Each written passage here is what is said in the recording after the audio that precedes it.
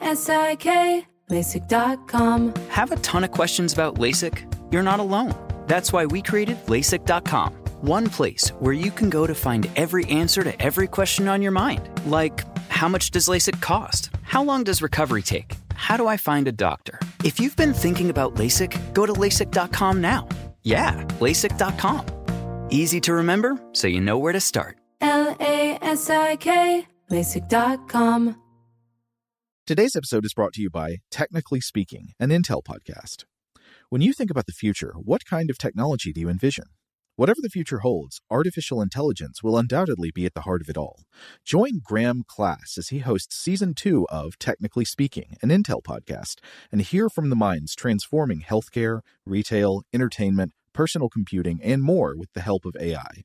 Tune in every other Tuesday and explore the latest technology that's changing our world today and creating a more accessible tomorrow.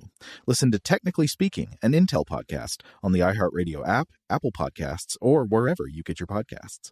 This episode is brought to you by Navy Federal Credit Union. At Navy Federal, it's been the mission to help the military community for over 90 years. And not just help them, but do everything to make sure they not only grow, but flourish. That's why Navy Federal Credit Union has all kinds of great savings and investment options like share certificates with sky-high rates. So don't hesitate. Start growing your finances today with a variety of savings and investment options. Navy Federal Credit Union. Our members are the mission. Savings products insured by NCUA. Investment products are not insured, not obligations of Navy Federal and may lose value. If you haven't heard, it's a good idea to fit probiotics into your daily routine. Fortunately, Nature's Way Women's Probiotic Pearls make that so easy. These adorable little pearls couldn't be easier to take, and they support both digestive and vaginal health, all because of the probiotics. There are actually 1 billion active cultures protecting against occasional bloating, constipation, and digestive discomfort, all in one tiny little pearl. To learn more about Nature's Way Women's Probiotic Pearls and how they can fit into your routine, visit naturesway.com. Welcome to Stuff to Blow Your Mind from HowStuffWorks.com. Hey, welcome to Stuff to Blow Your Mind. My name is Robert Lamb. And I'm Julie Douglas. And with us today is a platypus. Well, I mean, not really physically in the studio because that would be kind of terrifying and weird, a little cute. Yeah, but and we'd probably be submerged in a little bit of water or marshy area. Yeah, I might be stung with a vile poison. Various things could happen. Yeah. And that's why they're not allowed in the office. But the platypus is with us in spirit.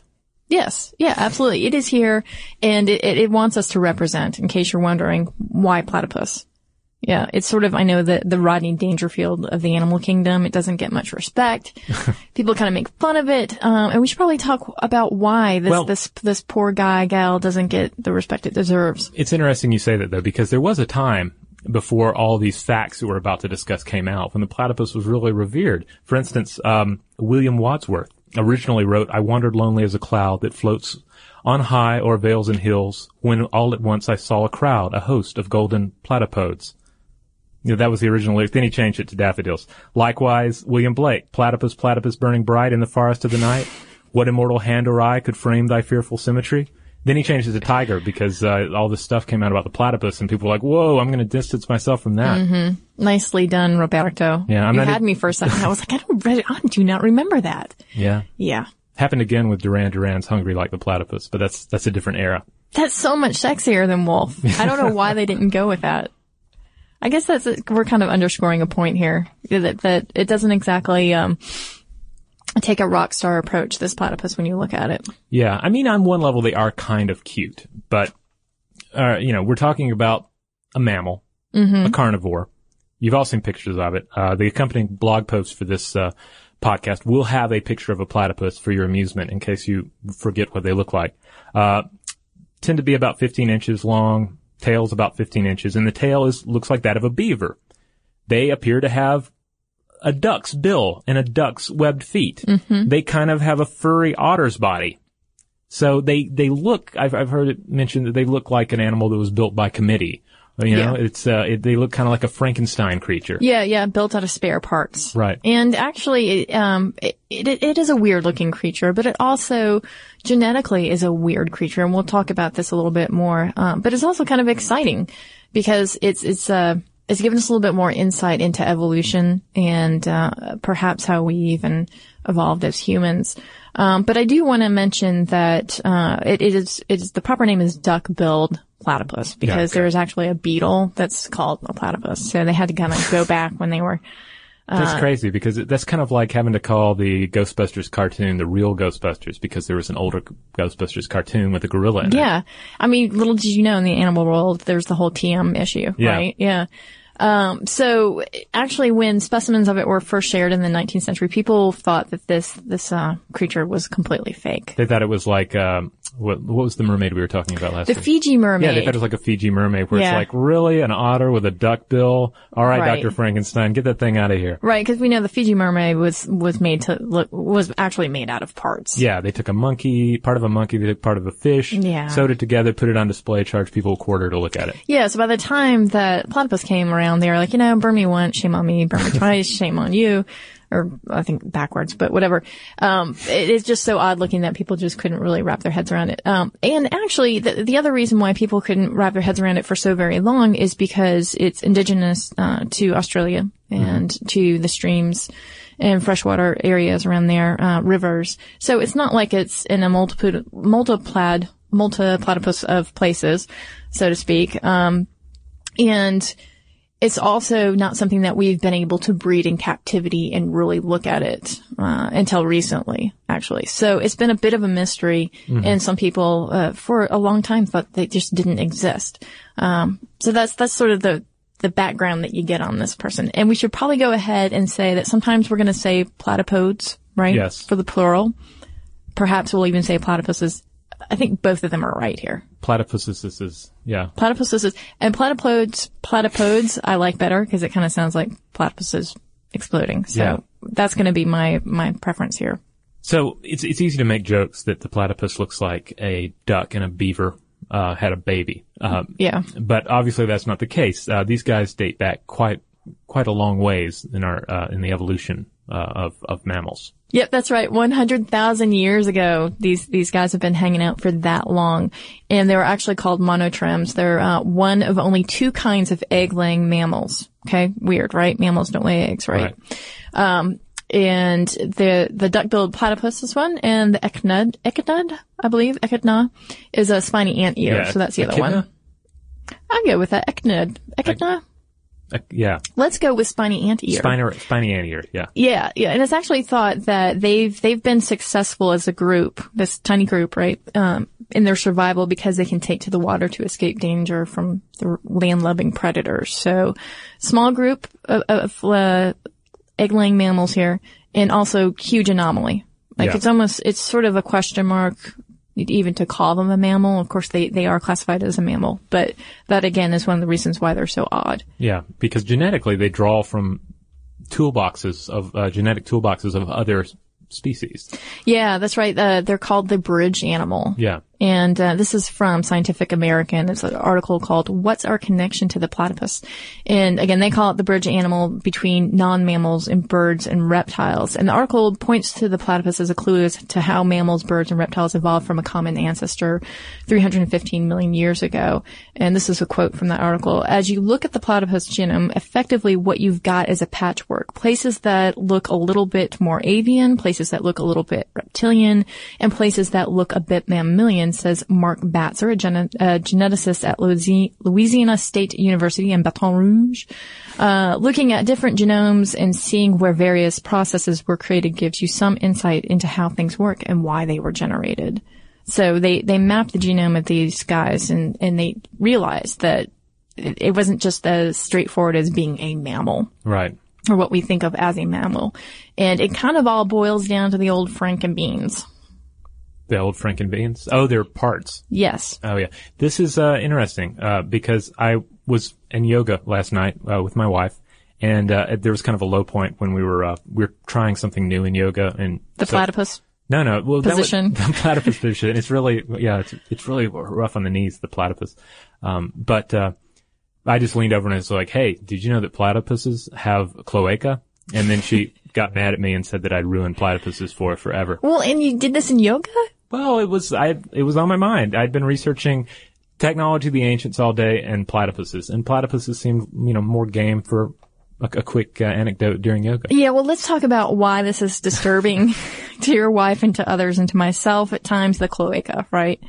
Yes. This is Roman for sewer, right? Yeah. And it's kind of a multi-use port for genetic material, for pee, for poo. Yeah. Yeah, it's kind of it's called a one-ender, I believe. Yeah. Because it does everything. And for platypus, or platypodes, like reptiles, they actually maintain their testicles in a body cavity, while placental and marsupial mammals hold their testes in an external scrotum. So it's odd, right? Because, and yet they are classified as mammals. Yeah, because the cloaca is typically that's generally the trademark of the birds. Right. Yeah. Right. And we talked about this too in our Tyrannosaurus Sex podcast about cloaca. And we're trying to figure out exactly how dinosaurs mated. So the cloaca is a very interesting model here. We won't go into that because we've talked about it before then. We've already made the platypus now kind of dirty in talking about cloaca. Every time we say the word, we lose like 3 people shut off the podcast. Yeah, they're like, stop with it. Please don't say cloacal kiss. You did it. Yeah. But I mean, really, just before we move on, let me just say that, I mean, technically with humans, we have like genetic material and pee use the same parts. So, I mean, an alien could easily land on this neighborhood. planet. Yeah. An alien could easily land on this planet and say, whoa, I have like 3 different things. Well, only one function for each one. You guys are gross. That's true. And they'd really be grossed out by the platypus. It is all perspective. Yeah.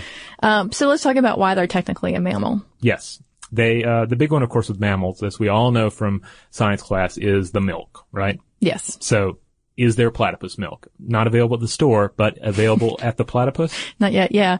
Mammary glands actually secrete milk in collective grooves on their abdomens, and then the baby platypuses lap it up. But they're not quite nipples, though. They're not nipples. And I was actually watching the documentary that you recommended, The Life of Mammals, in which Sir Richard Attenborough narrates it.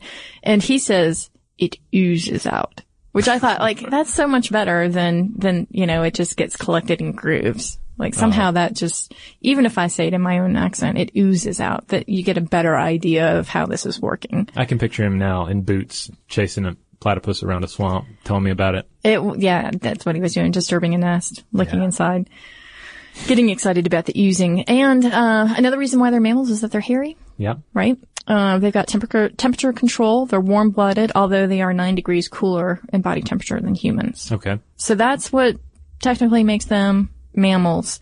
But what makes them reptilian? We've talked about it. The egg-laying. Right. The cloaca. Uh-huh. And the testicles, right? When it comes to testicles, they're innies rather than outies. Okay. And venom. Yes. The males in particular, they have these sharp stingers on their heels, on the heels of their rear feet, and which they can use to deliver a strong toxic injection to any kind of predator or foe. Or even human if they happen to get a little too close. Yeah, I love this about them. I think it makes them like super assassins of the wild. They've got those spurs on their hind legs, and the venom apparently is so painful that in humans, A, it lasts for a month, but B, it actually it is resistant to morphine and to other painkillers. Wow. Yeah. So, I mean, scientists are looking at that right now saying, like, let's try to figure this out. Like, how is there a venom that we can't block the pain from that is just so crazy? Yeah. And what can we learn from this that will help us understand pain or pain management? Pain management. Yeah, absolutely. Yeah. And there's a lot more that's crazy about the platypus, which we will get to right after this quick note.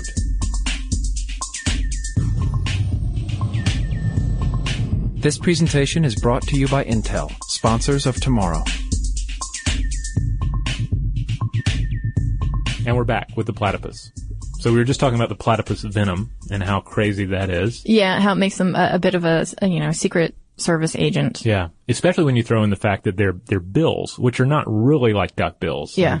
They're used, they can sense with it. Like, they can sense muscle contractions, right? Yeah, they've got the electroreceptors in the skin of their bill. Mm-hmm. And, that their bill is rubbery, by the way, and a bit pliable. And, as is described in the life of mammals, it's used like a metal detector in the water. And so the platypus closes its ears, eyes, and nose holes, and then it submerges itself. And 850,000 electrical and tactile receptors pick up really minute electrical currents given off by just like the slightest muscle contraction of a creature nearby.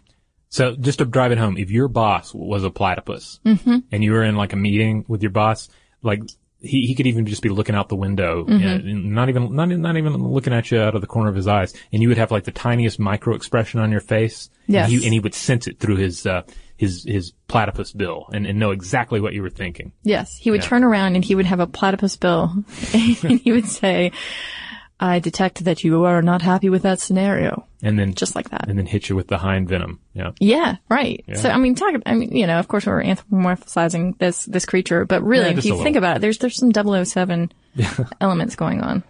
It's interesting too, how they hunt though. They end up, after they found their prey with this amazing bill, they scoop up, things like insects, larvae, shellfish, worms, whatever, and they scoop it up from the bottom of the river or pond or whatever they're in, because they're bottom feeders. And they scoop it up along with gravel and mud. And they store all of this material in cheek pouches. And then when they get back to the surface, then they start chewing it down, but they don't actually have teeth. So that's why the gravel is important. The gravel they scoop up with, is used to munch down this wonderful little, what would you call it? What is the culinary term if you had, amuse-bouche? Yeah, that. Right before their main course. I don't know. Yeah, well, it just seems like some sort of like a mash of different things. I don't know. Yeah, a casserole, it sounds like to me. Yeah. Kind of a casserole. Their ocean with worms casserole. And mollusks and mud, and it's all crunched up with the gravel in their mouth. Yeah, and they've got little plates in their mouth too, right? Like they don't actually have teeth, but the plates kind of help too. Yeah, it's like plates and gravel. It's an interesting system. Yeah. That's very cool. It's kind of like it reminded me of a seagull, although much more complex. Yeah. Which brings us to birds, right? Like why again are they, genetically expressing genes that come from birds? This is another thing that's confounding scientists. And what they have found is the distinctly bird-like sex chromosomes. And this was a discovery published in Nature magazine in 2004. It was assumed before that the sex systems, for mammals and birds evolved independently from each other. So the conclusion from this data is that it's possible that all mammals, including humans, may have a bit of avian genetic material in our own makeups. Ooh. So there are some biologists who take issue with this. They say like that's way too much extrapolating going on here. But there are some that say it's very interesting that, our idea of how we have evolved is perhaps not as clean as we have thought about it before. Right. Sorry, I'm just thinking about cloaca again. Like, I guess that means there's somebody. I know. I saw this like slight smile on your face, and I was like, "What is going through your head?" No, I was just thinking about, it's like if as humans continue to evolve, if we allow ourselves to evolve in any way that's not shaped by our own designs for ourselves, could we conceivably draw back to some of these older are you suggesting that if we wanted to, we could have we could create cloacas? Oh, I'm pretty sure given sufficient technology, we could reach the point where humans could have cloaca if they wanted them, which I hope they wouldn't. But I'm also wondering, like, how much would given natural evolution, how much, I don't know. I need a brain scrub now. Okay. I gotta get that out of my head. It's just such a funny word. And, yeah. Yeah. Cloaca. Yeah, I think it's because of that. I've heard it put forward. There was like some comedian who was writing about this and very recently. It's like words that have like a cl and a k sound in it are inherently funny. Like the word clown, the word cloaca, the word I don't know. Give me another one. Kegel, but that's just funny for different reasons. But it's a funny word. It's funny in and of itself. Yeah. So I don't know. I feel like we're at the end of our platypus podcast. Are you thinking? I'm thinking now so that we've too. devolved into trying to find the cloacal-like words. Yeah. So that's a basic overview of the platypus and why it is not only a unique animal and a funny-looking animal, but also an important animal and one that's worthy of continued study. Yeah, and it's still a mystery, right? Yeah. They still are trying to figure out why this genetic material is showing up. What does it mean, again, in the bigger context for humans in terms of what we're made up of? I have bird-like behavior sometimes. I have to wonder if I've got some genetic expressions going on there. I like worms. We must have some listener mail, I'm sure. We do have some listener mail. We have we received quite a bit from our recent podcast titled "Is Mathematics a Human Discovery or Human Invention?" Which is cool because that was a really fun one to put together. Yeah. And we won't be able to read everything we received, but I wanted to just touch on a few. Our listener by the name of Jeremy writes in and says, "Hey, Robert and Julie, I was listening to your mathematics podcast. This one particularly interested me because I'm somewhat of a mathlete in high school." That's awesome. I don't think either of us were mathletes. No. Anyway, when you mentioned Gödel's first incompleteness theorem, it struck me as kind of funny because it reminded me of Douglas Adams' Hitchhiker's Guide to the Galaxy. I've read the 6-book trilogy a few times, and one quote has always stood out to me. "There is a theory which states that if ever anyone discovers exactly what the universe is for and why it is there, it will instantly disappear and be replaced by something even more bizarrely inexplicable. There is another theory which states that this has already happened." So Jeremy goes on to add, "I'd have to agree with Gödel's theorem. We'll never fully grasp everything that's out there. Think of things like this. Some discovered cells in plants. Eventually they discovered the cells were made up of smaller parts like mitochondria and DNA. Later it was discovered that these smaller pieces were made up of molecules, and the molecules were made up of atoms. The atoms had neutrons, protons, and electrons, and now all of these are made up of quarks, neutrinos, and so forth and so on. That's all. Keep up the great work. Love the podcast." So that was quarks, neutrinos. Yeah. That's all. Yeah. I love that. Well, he took us to the edge of human understanding. I know. That's how he kind of mind cracked us and then just left us there. Yeah, well, he's a mathlete. What do you expect? I know. Yeah, they're intense. We also heard from Leanna. Leanna writes in, "Hey, Robert and Julie, I wanted you to know that I enjoyed your math podcast. I was an English major who was math phobic." Now we're talking. This is more like our people. "When I was in high school and college, but in recent years, I've discovered that I'm fascinated by the ideas in higher mathematics and science. I think it's because I discovered the patterns shown in things like Fibonacci numbers and fractals. Last December, our office was picking out calendars for the coming year, and I really had trouble deciding what I wanted to get.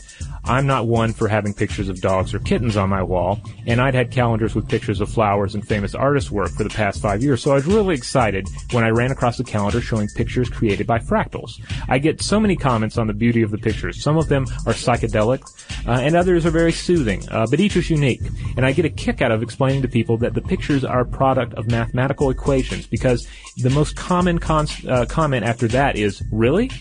Mathematics can be beautiful, even to a math-phobic English major. Thanks for the podcast. You make science even more interesting." Oh, thank you. Well, that's high praise. I can't really ask for anything nicer. I know. And then I don't think I'm actually not going to be able to read this whole email, but I just wanted to thank Jim for writing in. He had some wonderful comments about the whole question of whether math is an invention or a discovery. So I'm just a quick excerpt from this. "I oscillate between the invention discovery camp, and I don't have a strong conviction between either. But right now I'm leaning in the invention camp. To me, mathematics has been an invention that allows us to model many things we observe. Physics, chemistry, biology, etc. All of these disciplines existed before mathematics, and they will surely exist should mathematics be forgotten. There may even be other models that represent them as well." So anyway, he goes on from there. It was a great email. I really enjoyed reading it. It was very insightful.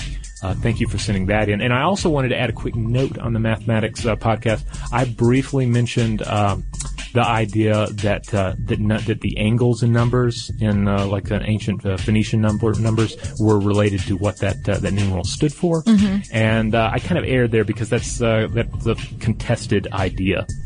So don't take that one to the bank with you. It's just more of I think it's more of an observation that people have made over the years. But on the surface it sounds great, but when you start looking at the data, it's like people really disagree on whether that holds any water. But everything else in the podcast is good to go. Cool. So if you want to talk to us about the platypus, if you have, especially, I would really love to hear of anybody who has any actual hands-on experience with platypodes out there. Any Australian listeners too. Like, what does it? Is it mean something in their culture? Like, what's it like to live in a country of platypodes? I mean, you guys, we have a number of Australian listeners, and you guys have amazing animals, and this is just one of them. So where are they in the hierarchy? Yeah, we'd love to hear about that. You can find us on Facebook and Twitter. We are Blow the Mind on both of those things. And you can also send us an email at blowthemind@howstuffworks.com. Be sure to check out our new video podcast, Stuff from the Future. Join How Stuff Works staff as we explore the most promising and perplexing possibilities of tomorrow. Today's episode is brought to you by Visible. The future of wireless is here, and it's transparent. Switch to Visible, the wireless company that makes wireless visible. Get a one-line plan with unlimited 5G data powered by Verizon, just $25 a month, every month, taxes and fees included. No hidden fees, no surprises, no, really. What are you waiting for? Get with the times and switch to Visible at Visible.com. Monthly rate on the Visible plan for data management practices and additional terms, visit Visible.com. We are the voice of NASCAR. The green flag is in the air, and we are underway. The Great American Race. The Motor Racing Network. NASCAR Cup, Xfinity, and Craftsman Truck Series Racing live on your hometown radio station and MRN or NASCAR.com. Martinsville, Talladega, the Chicago Street Course. We have the side-by-side action and last lap passes for the win. Photo finishes. Ryan Blaney will win. The voice of NASCAR, the Motor Racing Network. Xumo Play is your destination for endless entertainment. With a diverse lineup of 350-plus live channels, movies, and full TV series, you'll easily find something to watch right away. And the best part? It's all free. Love music? Get lost in the 90s with iHeart 90s, dance away with hip-hop beats, and more on the iHeartRadio music channels. No logins, no signups, no accounts, no hassle. So what are you waiting for? Start streaming at play.xumo.com or download from the app and Google Play stores today. All you can stream with Xumo Play.